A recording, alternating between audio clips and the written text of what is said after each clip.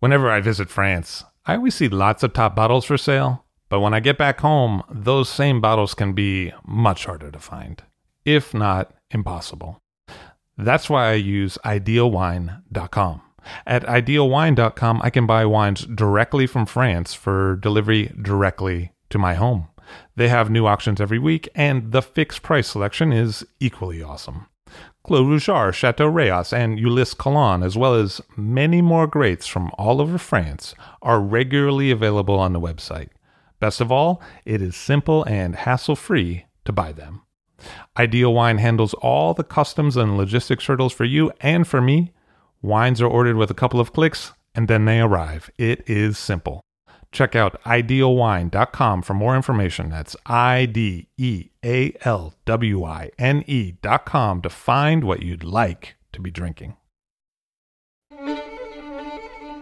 I'm Levi Dalton, and this is All Drink to That, where we get behind the scenes of the wine business.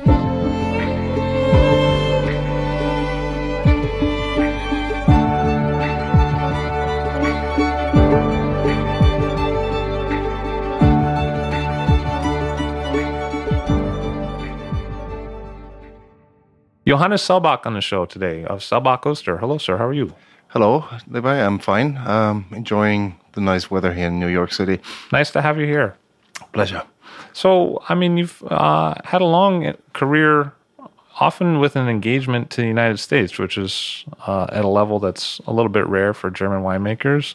How did you first come to move to the United States or to find the United States? Long story going back to my mother's youth. She was an exchange student in Ashtabula County, Ohio, near Lake Erie in 1953. And she spent a year on a farm that was growing grapes, Concord and Catawba, to make juice and jelly. She had a wonderful year. She fell in love with the United States and transplanted that seed into her marriage and her kids. So in 1973, she went for her 20th class reunion, and she took my father, my next brother, and myself along. We were 14 and 12 years at that time, and it was like great starting in New York City and then going to Washington, D.C., Pittsburgh, Cleveland, Ohio, Niagara Falls, and then the farm in Ohio. We just had a great time and made friends with the next generation of the family, and that basically laid the foundation to a long-lasting friendship, relationship until now. Next step was in 1983. With a couple of friends, we were in university and we had a long summer break. So we decided we'd take an adventure trip to the United States. Went over with a small budget and backpacks and flew People Express. People may not remember that, but in those days it was the first low-cost carrier to Pittsburgh, where we bought an old beat-up Ford Granada. And we took that from coast to coast and from Canada to Mexico and brought it back to the dealer and had a fantastic time camping out, meeting people, and really seeing the different faces of the United States, the different landscapes, and just had a great time. And that was another nail in that board to say I want to come back. And that opportunity arose in 1984 with a scholarship that I applied for and got to go to Penn State to write my master's thesis. And that master's thesis theme was marketing German wines in the United States. Then one thing leads to another.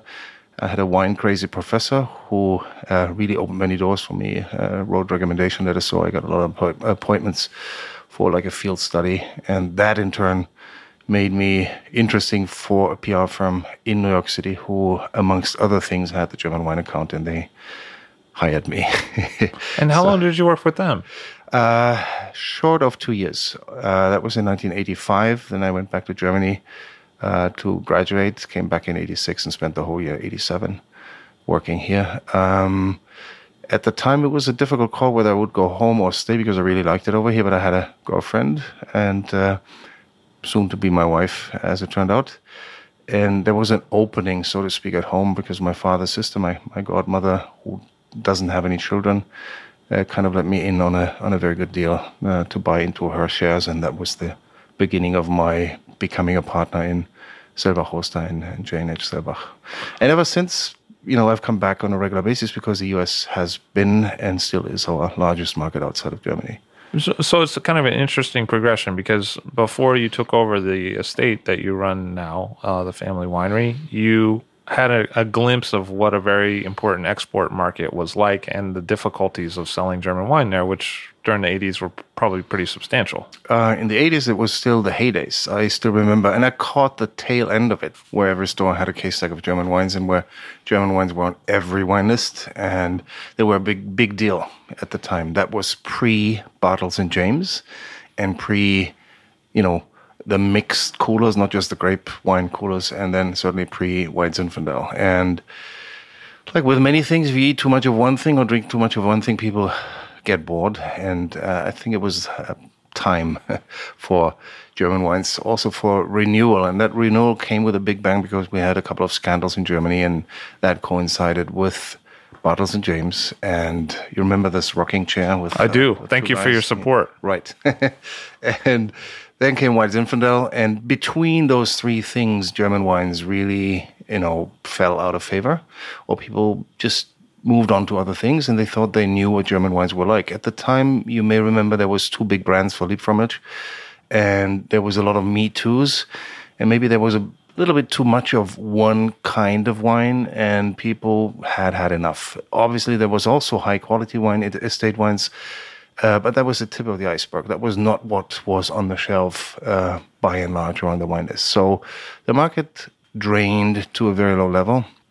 German wines in the mid-'80s were something that people who were in the know drank, but the vast majority shunned. They thought they're all the same. They all taste sweet and one-dimensional. And so it was like a purge, like a cleansing. And it took a new generation of winemakers. I probably am on the now becoming old of that new generation, which in the 80s took an interest. And it was labor of love because you could make more money elsewhere, because if you do something that's not cool and not in high demand, you need to work extra hard, which is what that new generation did. So we saw quite a change in the industry. A lot of the big players dropped out. Many wineries didn't have successors. Many growers didn't have successors because the younger generation said, forget it, it's hard work and it's not giving me enough return on investment. So we had a structural change in Germany. The acreage shrunk, the number of players shrunk, but those who got into it did it because they did it with a conviction, because they loved wine and loved what they were doing. Consider myself one of them. And so we built it from scratch with an extra effort to produce better than average quality. And there were a good number of people in the know over here who recognized this and said, wow, there's something happening in Germany and we can start all over again. And here comes Terry Thies, who I met when I was still a student in the United States through a common friend, David Schildknecht. Who at the time... Schildknecht introduced Oh, yeah. He was working at Rex Liquors. I was at Penn State, Pennsylvania at those times, very restrictive state monopoly. You had to point at a catalog to get a bottle. There was no shopping. And so we drove. I had a little yellow Mazda. We drove to D.C. and we bought wine at Rex Liquors. And David consulted me and sold me wine. And we became friends and did tastings together. And I was smuggling wine to Pennsylvania and was best friend with most people who liked wines there. So what was that first encounter with Terry like? Terry was the fine wine manager at a Washington wholesale company. I did a tasting, believe it or not, for a group of members of Congress who were interested in Riesling. So that was a big deal for me. And I had to pick up wines from Washington-based wholesalers and put together a tasting. I did the tasting. And it was in the American Committee of Jewish Affairs, and me, the young German, was doing a tasting on Riesling. Great. So at the end, there was some wine left over. Brought it back to Washington Wholesale. Fine wine manager Terry Thies said, "Oh, thank you very much. Here's a couple of bottles left. They're yours." And he said, "Oh, thank you very much. How did you like the wine?" And I said, "Well," he said, "Come on, tell me, how did you like it?" I said, "If you really want to know, it was okay." And that was a wine from a famous estate, Old Guard, which has fallen a little bit in quality. And Terry lit up and said, "Yeah, right on. I don't like it so much myself." And we struck up a conversation. It turned out he had lived in Germany. He loves Riesling. He knew a lot about German wines. And he said he was planning on getting into the wine business, but small, producers seeking out individual quality and doing a lot of field work. And he was looking for a contact in Germany, and that's what we were doing in Germany. So we Because you were looking at smaller producers as well, and you were a small producer. We were a small producer. We're a négociant old style, like in Burgundy, where you don't do large volumes, but select individual barrels, basically, from reputable producers and also from not so well-known but high-quality producers. And we were catering to the fine wine clientele in gastronomy and trade. So we were the ideal match for what Terry was planning on doing. So, and we've been doing this for several generations. So we had contacts that went beyond my grandfather's time.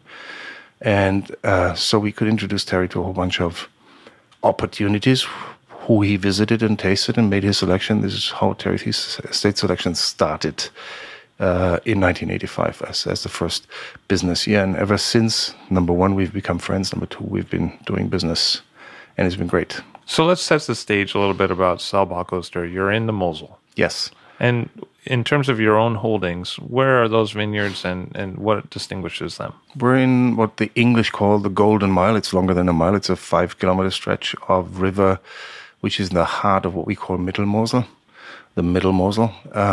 It starts in Bernkastel, which is our little town, then goes downstream to Grach, then downstream to Velen, and then ends in Zeltingen, where the river makes a bend. And then the good side jumps, the south-facing side jumps, and then you have Uerzigen-Erden as the next stop, basically 1.5 kilometers downstream. So we're smack in the middle of some of the best vineyards on the Mosel, and our holdings are in Zeltingen, in Velen, Grach, and in Bernkastel.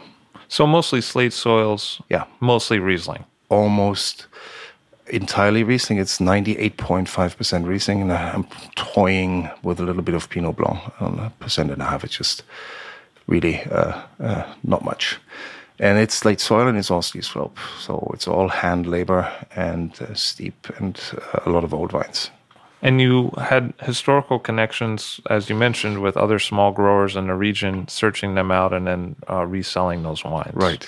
Kind of a micro-negos for the Mosel. Indeed. And then also we were, and we still are, that was something I promised my late father, to continue, a broker at the auctions, at the prestigious auctions in September, where the best wines of the VDP and a couple of other organizations are auctions, which is like a big showroom of the top German wines. So that brokerage business was always in the family, still is.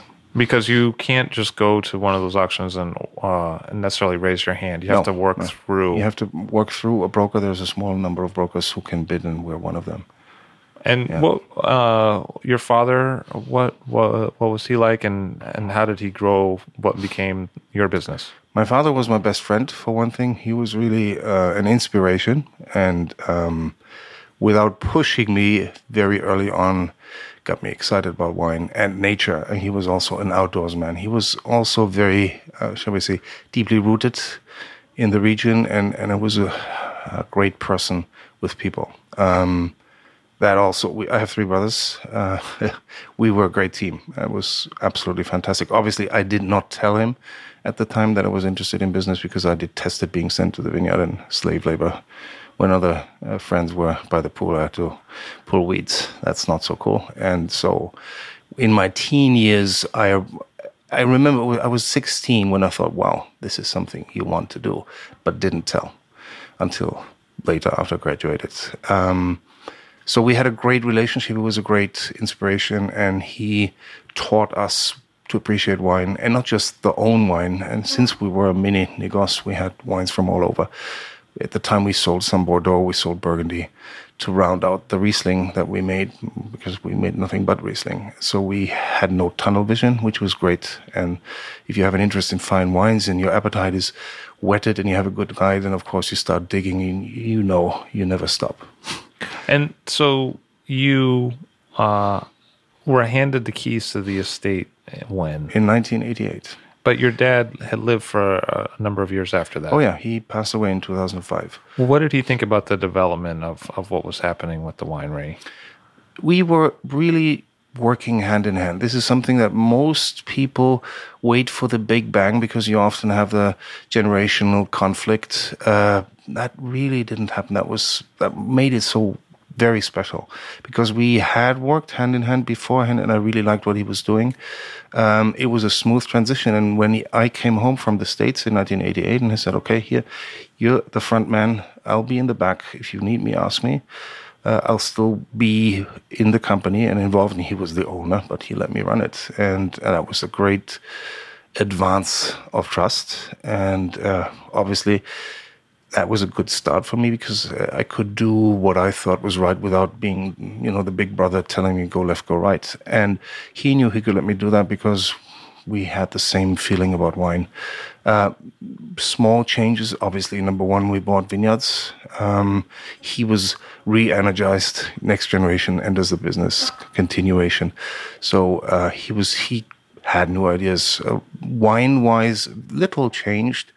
I was more into botrytis. He didn't like botrytis so much. So that was the only change. So we did a little more selections than he would have done in the past. But we never really broke with the tradition of making crisp, clear, mineral Mosel Rieslings, which weren't big and fat, and we were not in the Olympic Games, bigger, higher, faster, which is, sometimes good for points, but not so good for drinking. And it sounds like both because of your exposure to the market and because of the tradition of your own family, you knew from the beginning you didn't want to do low-priced, branded-out wines. You wanted to instead work with small batches, small vineyards scattered through different parts of the Middle Mosel, and make in what is actually a fairly. There's a lot of wines in a portfolio that you make, small quantities of each. Yeah. What it is, we were wine geeks, and the wine geek inside would never permit to make something that we wouldn't like and wouldn't like to drink ourselves. So that limited what we were making and bottling. So the low and cheap and sweet was out of the question. And that was from grandfather to father to son. We said we specialize in wines that people will love to drink and that we honestly stand behind, and we leave the mass market to other people. That was a smart decision because that saved us from many crises and maintained a reputation that had no stains. And that's the capital that you work with. So there was a long tradition that you drew from, but at the same time, it felt like you were dealing with new challenges in terms of looking at what land prices were, capitalizing on that, being a grower in the era of global warming and thinking like, hey, maybe we need to go higher up the slope. And then at the same time, you've altered some of the picking times to make them all one time in certain vineyard plots. Maybe you could tell me about some of those changes. Yeah, the changes, the structural changes with the crisis that we spoke about in the early and mid-'80s, basically put vineyards on the market which hadn't been offered for decades. That was a very closed market because nobody sold. Imagine we're on steep slopes. The river is the limit at the foot of the hill, and the forest on top is the limit at the top of the hill, and then there is no expansion. You need to be on the south-facing slopes. And so since Roman times, when viticulture had its first heyday, until when I started in the business, there was no growth in terms of acreage, not much.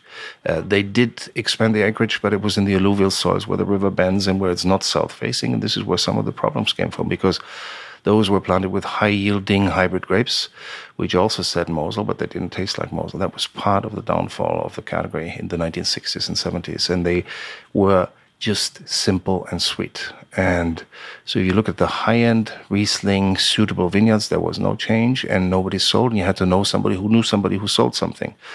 That changed in the 80s, so vineyards became available, and you could actually buy and expand, and we benefited from that, and because father-son both going for it and really wanting it, we strategically bought where we could buy. That was one thing. Comes global warming. I think the year 2000 or the 90s were starting to get warmer. We had more good vintages, which also helped the reputation of the category. Then the new millennium certainly saw warmer temperatures, more heat spikes, more ripeness. 2003, famous or infamous for many people dying from heat stress because nobody had air conditioning in France or in Germany. We realized we have to change viticultural methods. This is still with my father alive, so no more de-leafing, look for enough shade on the canopy, move up into the higher reaches of the slopes, go into the side valleys in order to maintain the grapes that give you this crisp, crunchy, low alcohol wine that makes you salivate and that you can guzzle, i.e. Cabernet. And still today, we're trying to find ways to maintain a lower ripeness level, believe it or not. It's the contrary of what used to be the case some 50 years ago, in order to make these delicate, delicious, very drinkable wines that the Mosel has become famous for. And it's much easier to make a sledgehammer these days than to make a delicate filigree wine. And one of the things I really appreciate about your wines is that they're often quietly filigree.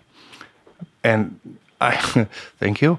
This is what good Mosel Riesling is all about. They should be cool. They should have many layers of flavor. Many of them in a very fine nuances. They're not about a baseball bat hitting, but rather listening to very good music in many tunes. Do you see your own wines as somehow benchmark or Mosel wines? Because I do as a consumer. You put me on the spot. We, in a sense, yes, I carry on the tradition that I cherish of making these what we call typisch or typical Mosel Rieslings. That's, if you describe these wines, they have a lot of fragrance. They are cool. They are light in color. When you take them in your mouth, they explode with flavor. But it's a very refreshing flavor, and they always finish with a zippy, mouth-watering acidity. So it's a refreshment if you take them in your mouth, and it's an explosion, and it lasts long in flavor, and it comes with a low alcoholic package, and that's unique. It's unique in the world of wines. You get many wines that are 13, 14, 15%, but you don't get so many that are 11 and below and have a mouthful of flavor. Yes. I like that, and I like fruit, but I don't like it thick and syrupy and sugary. And in that sense, I try to maintain the classic style, and this is something the consumer often doesn't understand. There's a big difference between sugary sweet, like you pour corn syrup into soda, and naturally fruity. You pluck ripe fruit off the tree or off the vine, you bite into it, and it crackles, and you get that juice flowing in your mouth, and you get that refreshing aftertaste. That's exactly what we try to capture in those fresh, young Mosel Riesling wines. And speaking of fresh and young, that's another bonus in those wines. And I'm very much, looking at ageability.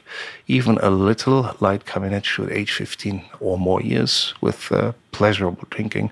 And if you go up into the Spätlese, late picked, or Auslese bunch selection wines, it's easy 30, 40, 50 years. And in 50 years, you can drink it with great pleasure, and the wine is not brown and dead. Now, when I think of another person who has a strong affinity for fruity, sweet Rieslings that aren't super concentrated in terms of heavy weight, and who really kind of values tradition and kind of benchmark qualities, I think of Terry. Do you think that you influenced each other's vision of what Riesling should be, or where do you think the conversation went over the years that you've worked together? The good thing, and this is why we hit it home when we first met, we had the same wine philosophy. There was not so much the one was giving, the other was taking, but it was really, we had so much common ground that it was natural that we started working together. And in all those years from 1985 until now, obviously we have quarreled and we've had our disagreements, but it was over minute things. The color of his sweater. Yeah. Like, how can you wear that? Well, Terry wears one many times. It's famous. So no, it was about certain wines where we disagreed, but it was not a big disagreement. And I respect his taste and his selection. It's the Terry Thies selection, and it should be the Terry Thies selection, and that's why it's valuable, because it reflects his flavor. He doesn't select each and every one of my wines. He selects the ones that he likes best, and it's all well and good.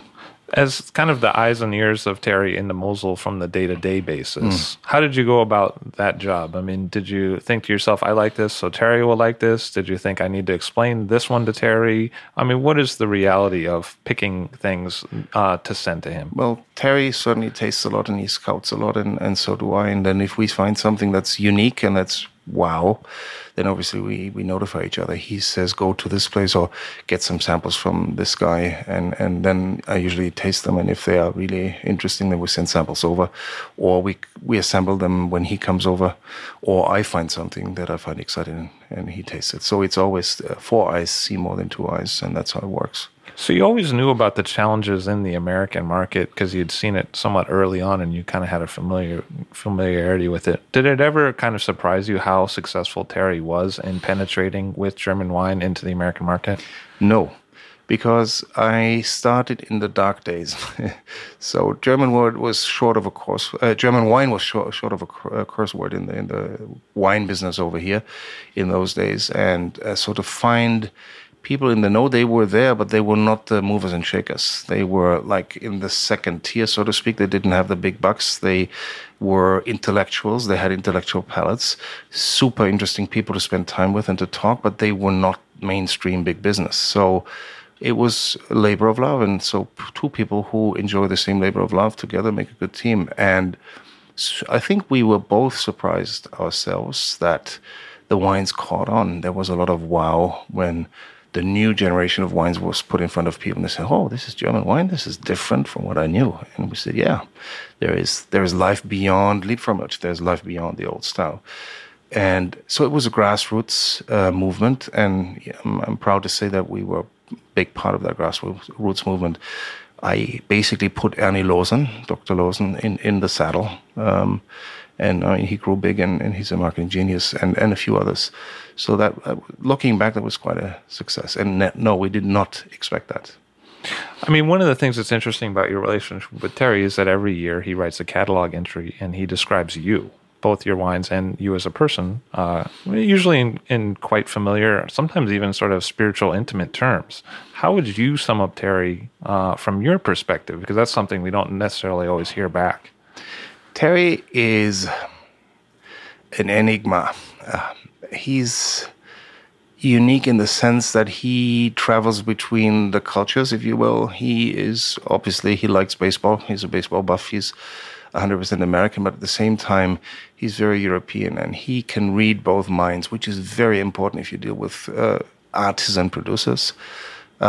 He's a gifted taster. He's a super talented writer, and he can entertain.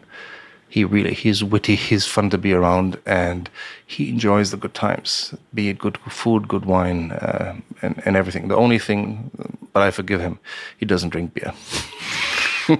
It's rare in the wine business not to drink beer. That is true. We try and try. We've never gotten him to drink a beer. So that's the ultimate challenge. So, I mean, let me ask you, because it looked like a period of time in the 2000s, or maybe a little earlier even, when critics were really praising concentration. And it also coincided, now that we can kind of look back on this, with a time of global warming where concentration was happening naturally. And if you moved in a direction of concentration, you could often get quite a bit pretty quickly. But you didn't.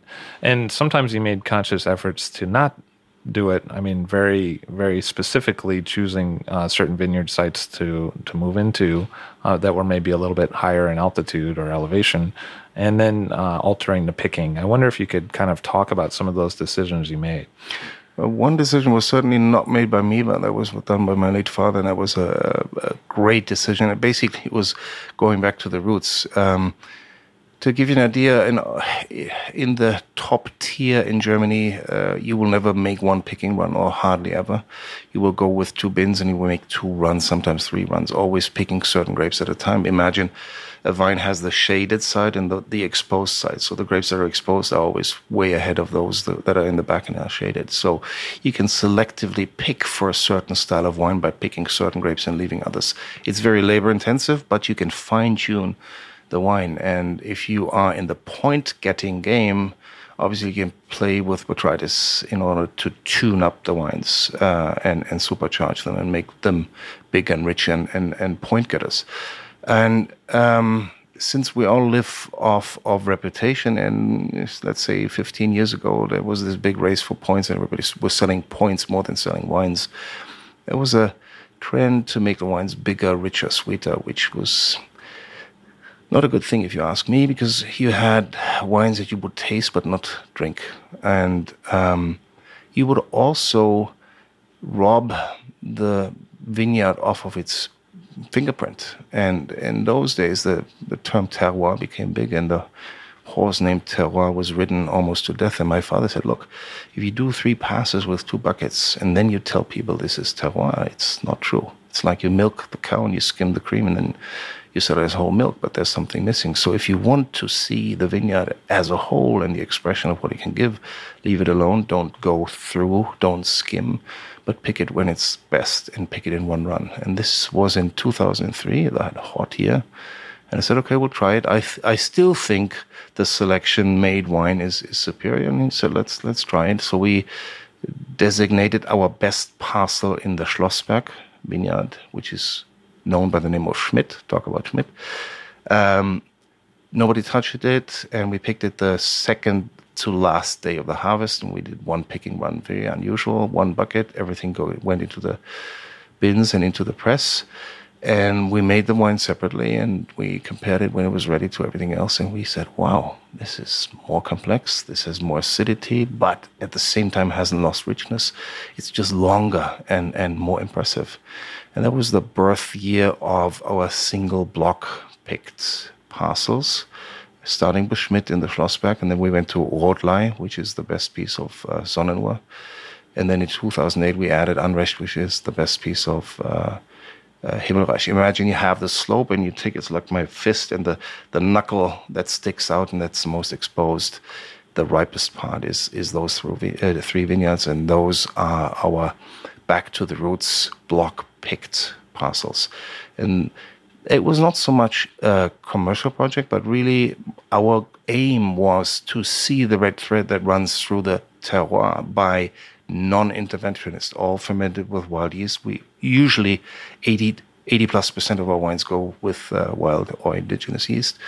And in this case, it was really as little intervention as possible, so the vineyard speaks. And if we have like a dozen vintages under our belt, to put them on the table and say, okay, let's see how they taste. Is there a red line running through them? Because we did not intervene. It's really the vineyard expressing itself.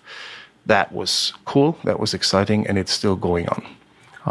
Do you find that as you've picked some of the more riper parcels inside of the vineyards that you control, that including green grapes has been kind of a natural counter to the ripeness that those parcels are moving more towards in an era of global warming? I think that's becoming common sense now. You don't push for the ultimate ripeness, because then you push for way too much alcohol and the wines become big and fat and flabby. So you include more green grapes to give structure and acidity. Imagine you have no bones in the body. It'd be a heap of meat and fat. So you need the bones, you need the green grapes and the acidity. That's, I think, trickling down into people's minds. And it's not bigger is better. No, it's structure, it's deliciousness, it's length of flavor, and it's also originality.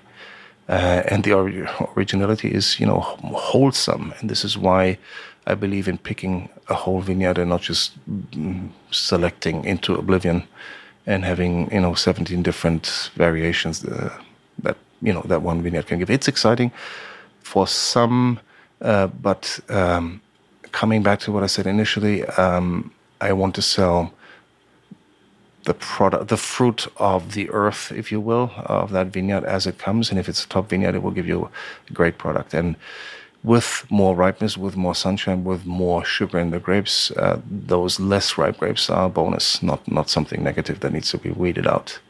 And what happens to the grapes of Selbach Oster when they come to the winery? You mentioned that a portion of the wines are fermented with wild yeast. What is the process behind the wines?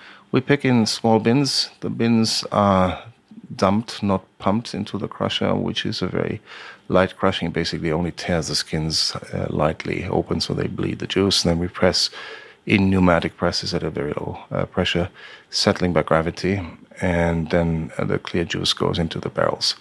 And depending on the vintage, we ferment between 70 and 90% with wild or indigenous yeast. If we have a high botrytis vintage like 2006, where you have a lot of botrytis, obviously you have a little more cultured yeast as a falling back line, because You can seek to eliminate the gray rot, but there's always a small percentage that might slip in, and so it's good to have a safety corridor. And like 2012, 90+% was wild yeast because the grapes were perfect.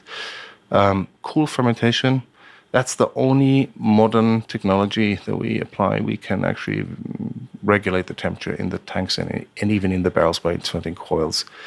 And we like to ferment at a modest temperature because we believe modest means 14, 15 centigrade, not warmer.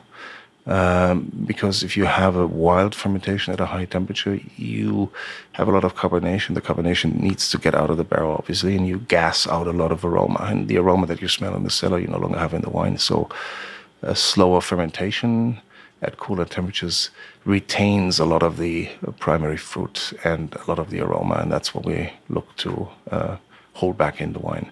Then we leave the wine on the lees for a long time. I am a firm believer in lees contact, so we don't rack, we don't filter, except for the sweet wines, which will get one racking and one coarse diatomaceous earth filtration. And then they just sit on the lees until shortly before bottling.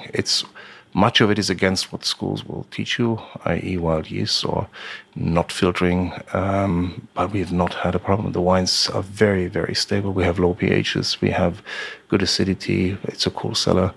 And it's also something, if you're in the business for several generations, there's a bounty of experience which is passed on from one generation to the next. So I have learned from my forebears not to become nervous if certain things don't go, down the regular alley. You don't need to panic or become very hyperactive in the cellar. And this is something that is probably difficult if you start new because you need to gain experience. And if it runs wild, then people start to get nervous. And that's certainly an advantage of being in a family that has been making wine for a long time. So it's a very traditional hands-off winemaking process. And really, when you make Riesling, it's all about the fruit. It's the quality of the fruit. You cannot replace that in the cellar. You cannot add to that. You have to bring it home from the vineyard. And then you maintain it. So Riesling is something that we really associate with German wine. Is it one thing? Is it different things? What is German Riesling? German Riesling is the greatest white grape on earth. I'm biased and confess to that. But if you look into the wine books from the early 1900s till today, there is, if it's not the top, it's on par with the other great white grape called Chardonnay. The difference between, take Chardonnay and Riesling is uniquely versatile. You can make it in every style, from bone dry to very sweet and everything in between.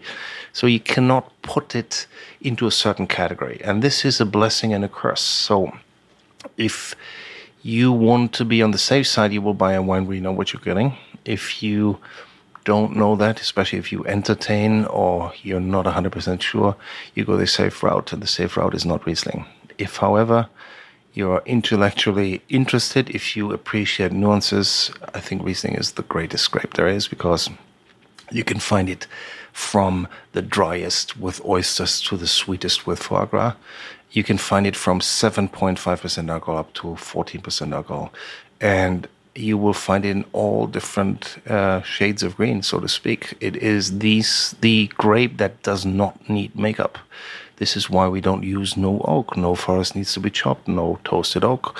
It's just the fruit. You can make it in stainless steel. You can make it in old Fuda barrels or old oak barrels.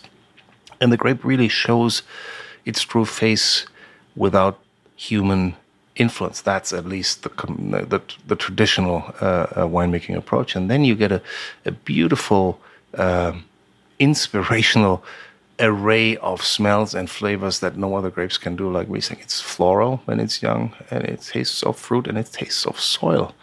And when we speak about minerality, Riesling is a grape where it's grown in the old world. It's on steep, rocky slopes, and the roots go deep down into the slopes. In our case, we've dug them out as deep as 40 feet deep. And you get that smell of wet stone. You get the smell of rain on a parched soil, and also trickles down into the flavor profile. And it's very exciting if you listen to your taste buds and you really pay homage to a wine, drinking it slowly and just gulping it down. It's a fascinating experience. And then We already touched it. If you let the wine age, you see how it changes. It's a live thing. And that is very, very exciting. And this is why I always say, provocative in a sense, Riesling or great Riesling is something for intellectual palates.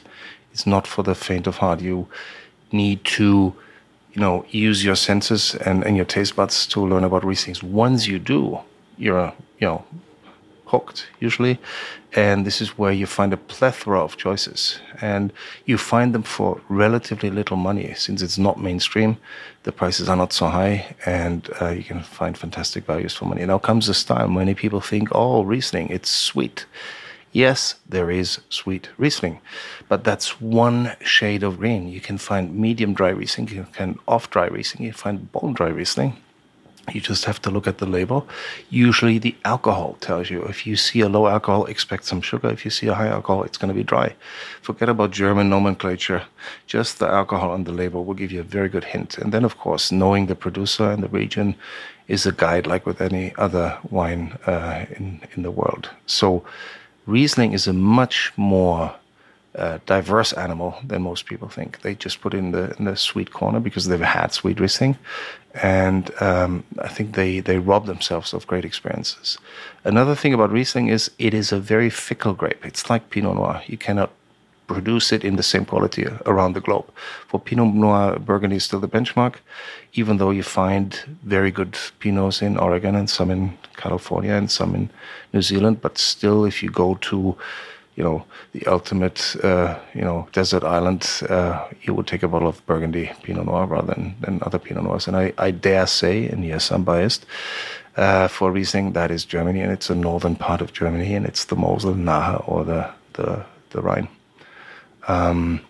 And so give it a try, be a little bit experimentative, ask your wine merchant, spend some money. You don't have to spend much, and you get great rewards. An homage to the taste buds. I love that phrase. You mentioned that you feel that the wines you make are often very long-lived, or at least that's what the goal is. As a consumer, if I were to buy 2012 German Riesling when the opportunity presents itself, what should I be thinking about doing with that wine? Should I drink it in the first couple of years and then put it away? Should I drink it the whole time? Should I wait 20 years? What's the move? Good question. Tempting problem with Riesling is, and this is also unique, you can drink it anytime you want. There is different, likes. For example, my wife likes young wines. I like them too, but I really dig old wines.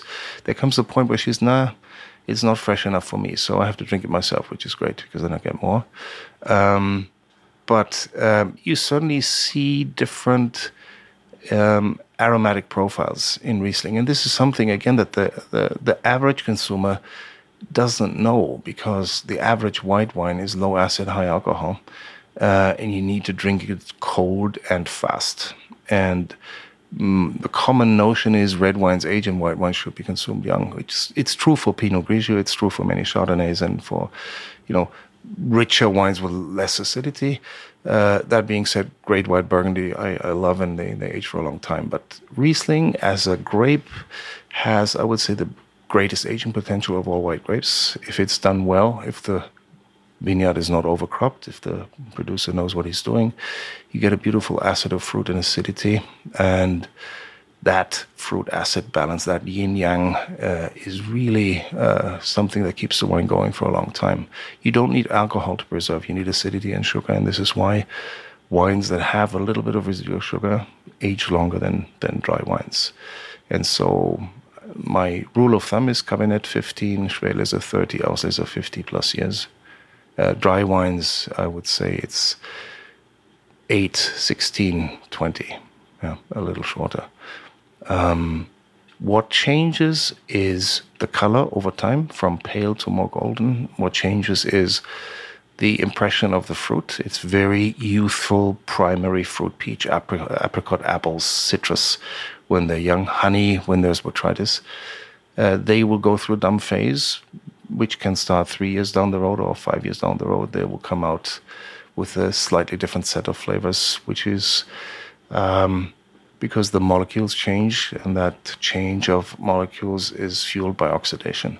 So that's also where the color turns a little more golden, and you get roasted bread, nuts, forest floor, vanilla, often, even though they're not aged in wood, beeswax, smoke, plus all the other fruits, but no more dried fruits. Beautiful, beautiful, and exciting to see. So I recommend, if you ask me, 2012, buy 3 cases of Spätlese from a good producer. Could be Selber Roaster. For instance. Yep, but there's plenty of others. And so you have 36 bottles, and then drink 2 each year, or 3, and see how it progresses. Number 1, you don't need to spend much money, and you have tremendous fun tasting over time to see how the wine changes. We do that all the time, and it's very, very exciting. And it's fantastic to be able to go back and pull an old Riesling from the 80s or the 70s or even the early 90s, which is completely different from what you get in the stores right now with Young and Wild. Yeah. And they become super food wines because the sweetness retracts. The wines, even when they're sweet in their youth, will become less and less sweet organoleptically over time. So an Auslese from the 1983 vintage will barely taste sweet anymore. And it's a fantastic wine with roast meats, for example. And do you think that character has carried through to current wines? Like sometimes when I open up older Mosel Rieslings from the 70s and 80s, I get the sense that with the change in climate that the wines are being made with a little bit more sugar now, a little bit more weight, even if you're trying to go the opposite way. And it sometimes seems like maybe those lower weight Ausleses that go so well with entrees when they're 30 years old, I don't know. You tell me. Are what we making now going to taste the same with duck in 30 years? Very good question. I don't think they'll taste the same. There is a good suspicion or likelihood that they will taste even better. They have a little more meat on the bones. The yields are lower. There's more concentration. So I suspect, and I hope I live the day to see those wines 30 years and older, and to make the comparison to the wines I knew when I was younger and that were 30 years old at the time, or that we're drinking now that are 30 years old. I suspect we'll be in for a treat. That's my suspicion. And what are recent vintages in the last, say, 10 years that you're particularly fond of in your own wines? Phew. There wasn't a dog in the last... I mean, that's another phenomenon. We have records going to the 1500s, not just we. I mean, the region has records to the 1500s. And there have always been periods of sour grapes and sweet grapes and catastrophes and,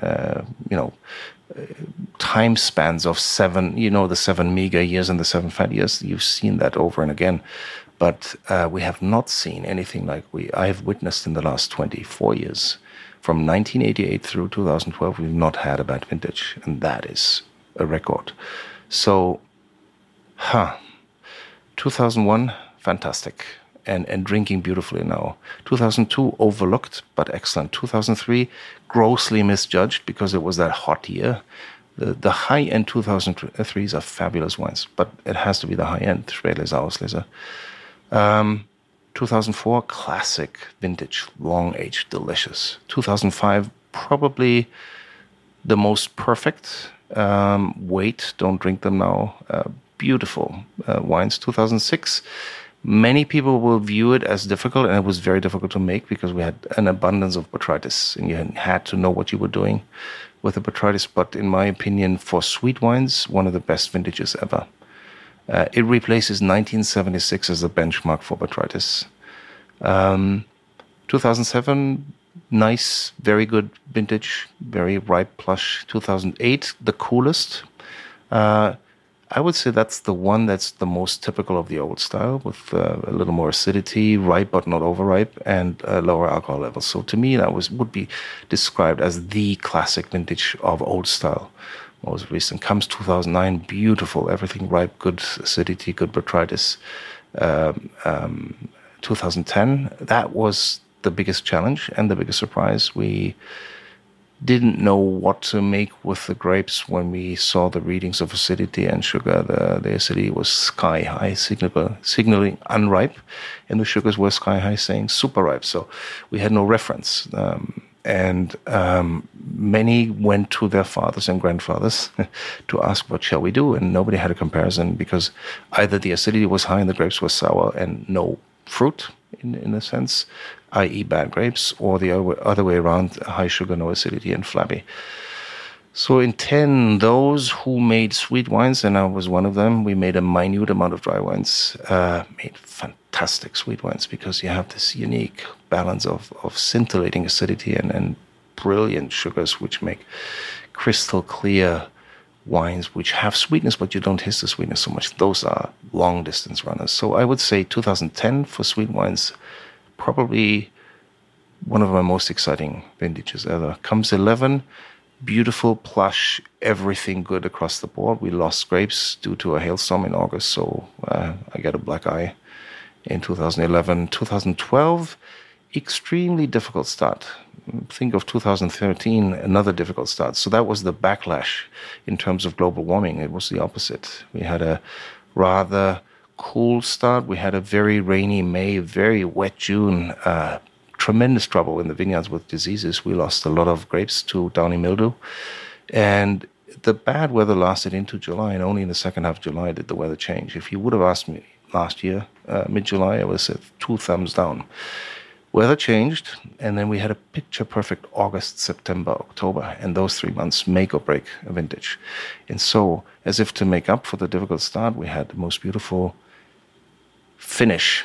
And 2012, small crop, but delicious wines. Delicious wines. If you come today to the tasting, you'll see for yourself. And what is the potential for, we've talked a lot about Pradeket wines, Cabernet, Spätlese, Auslese, but what is the potential for Trocken wines in the Middle Mosel? Very big. I like to make 3 exclamation marks. That's one bone of content Terry and I were throwing at each other.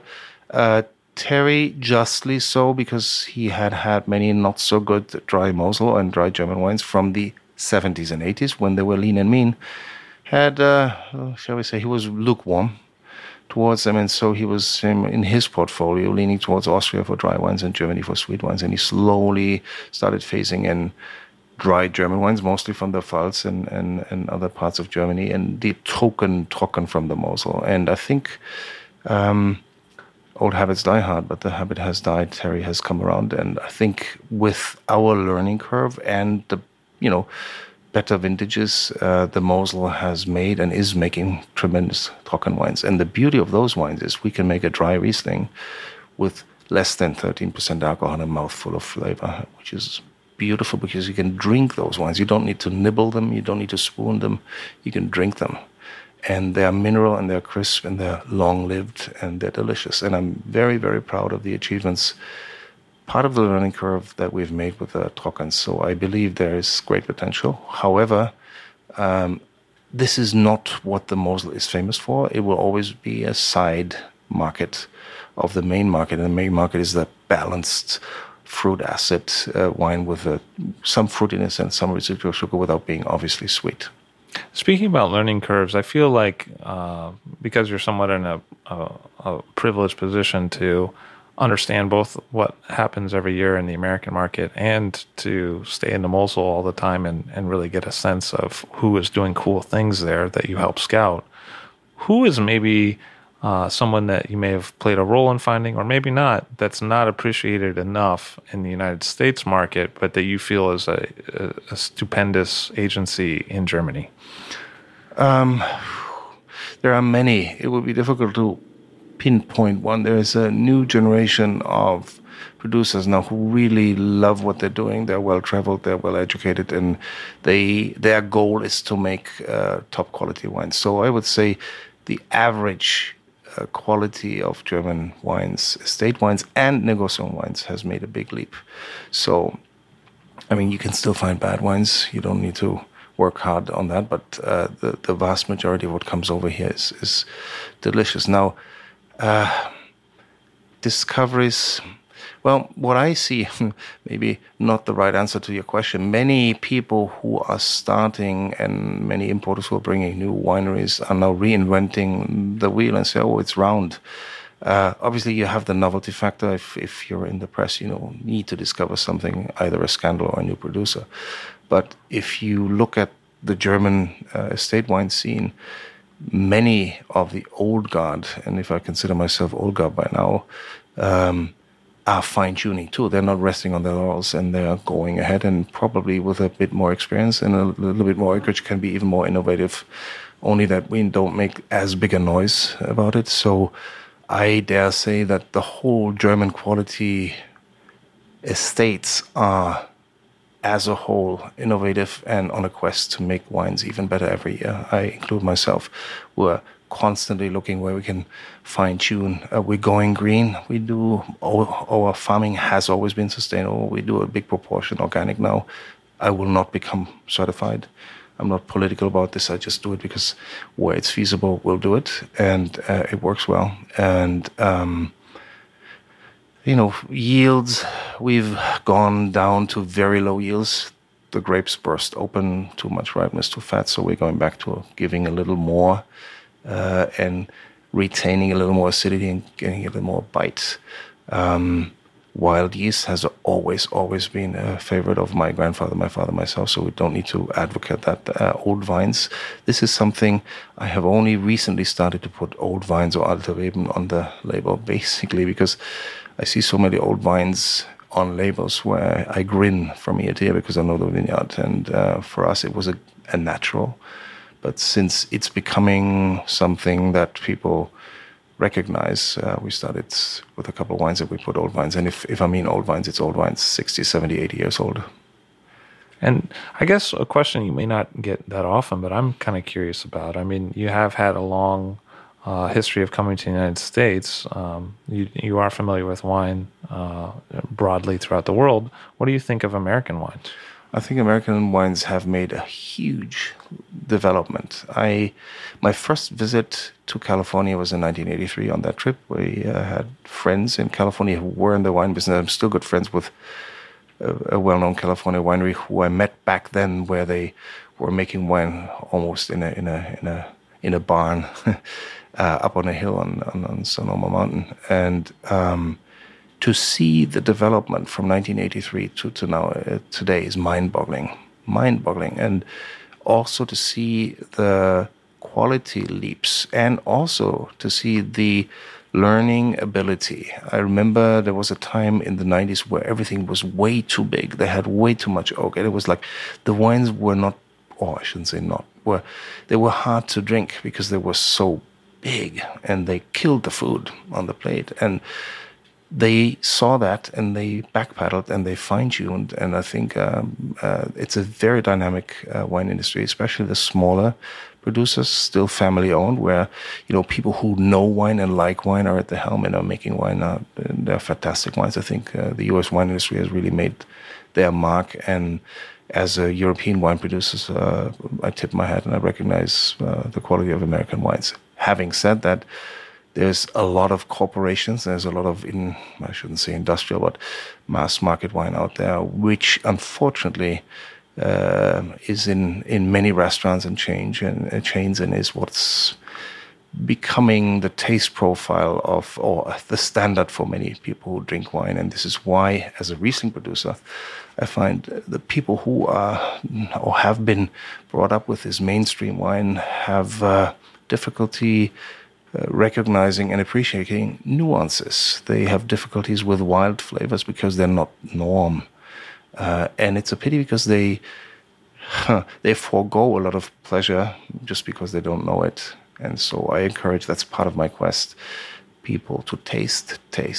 That's what I do when I go to a restaurant, when I go to a winery. I will try to taste food or wines that I don't know myself. And I always ask for recommendations from the locals, and that's the way to go. Because it sounds like, from your perspective of seeing how corporate brands really damaged your own market for the wines in both export and even sometimes in domestic markets in Germany, and really led to an exodus of producers who are selling land, that you are sending up a caution flag maybe about other areas of the world that may rely too much on mainstream corporate cautionary wine that's sold at a low price and billed as an entry level into the wine market. There always has to be, and this is something that I've learned too. I was a young Turk when I was younger and more hot-blooded. After you lose your hair, you gain wisdom and pounds.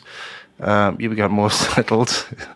And you take shall we say, a more relaxed look at things. An animal, say a cow or a pig, doesn't consist of loins only. And sometimes people in the wine business talk and behave like there's only loin. And how much foie gras can you eat? I mean, there's time for hamburgers too. And so I respect a simple wine as long as it's delicious. It doesn't have to be a great wine. It can be a wonderful everyday wine for a budget, as long as it's good. I'm out on a picnic or spinning, bicycling, great. And as long as it has soul, as long as it has flavor and is genuine, I respect it. If it's mass market made like beer according to a formula, I detest it. And I'd rather drink beer. Fortunately, there is, always ups and downs in the corporate world, as well as the small producers. Where there's too much corporate, there will always be a backlash, and you will see small shops coming up. Same with baked goods, same with coffee, same with everything. And I am a great believer in going to the little guy and tasting the little guy's food or beverage. Usually it's better and it costs a little more, but it's worth every penny. Johannes Selbach, giving you a good glimpse of what the German wine market is like, both in the past and now. Thank you so much for being on the show. Thank you, Levi. Thank you. All Drink to That is hosted and produced by myself, Levi Dalton. Aaron Scala has contributed original pieces. Editorial assistance has been provided by Bill Kimsey. The show music was performed and composed by Rob Moose and Thomas Bartlett. Show artwork by Alicia Tenoyan. T-shirts, sweatshirts, coffee mugs, and so much more, including show stickers, notebooks, and even gift wrap, are available for sale if you check the show website, alldrinktothatpod.com. That's ILL, drinktothatpod.com, which is the same place you'd go to sign up for our email list or to make one of the crucially important donations that help keep this show operating. You can donate from anywhere using PayPal or Stripe on the show website. Remember to hit subscribe or to follow this show in your favorite podcast app, please. That's super important to see every episode. And thank you for listening.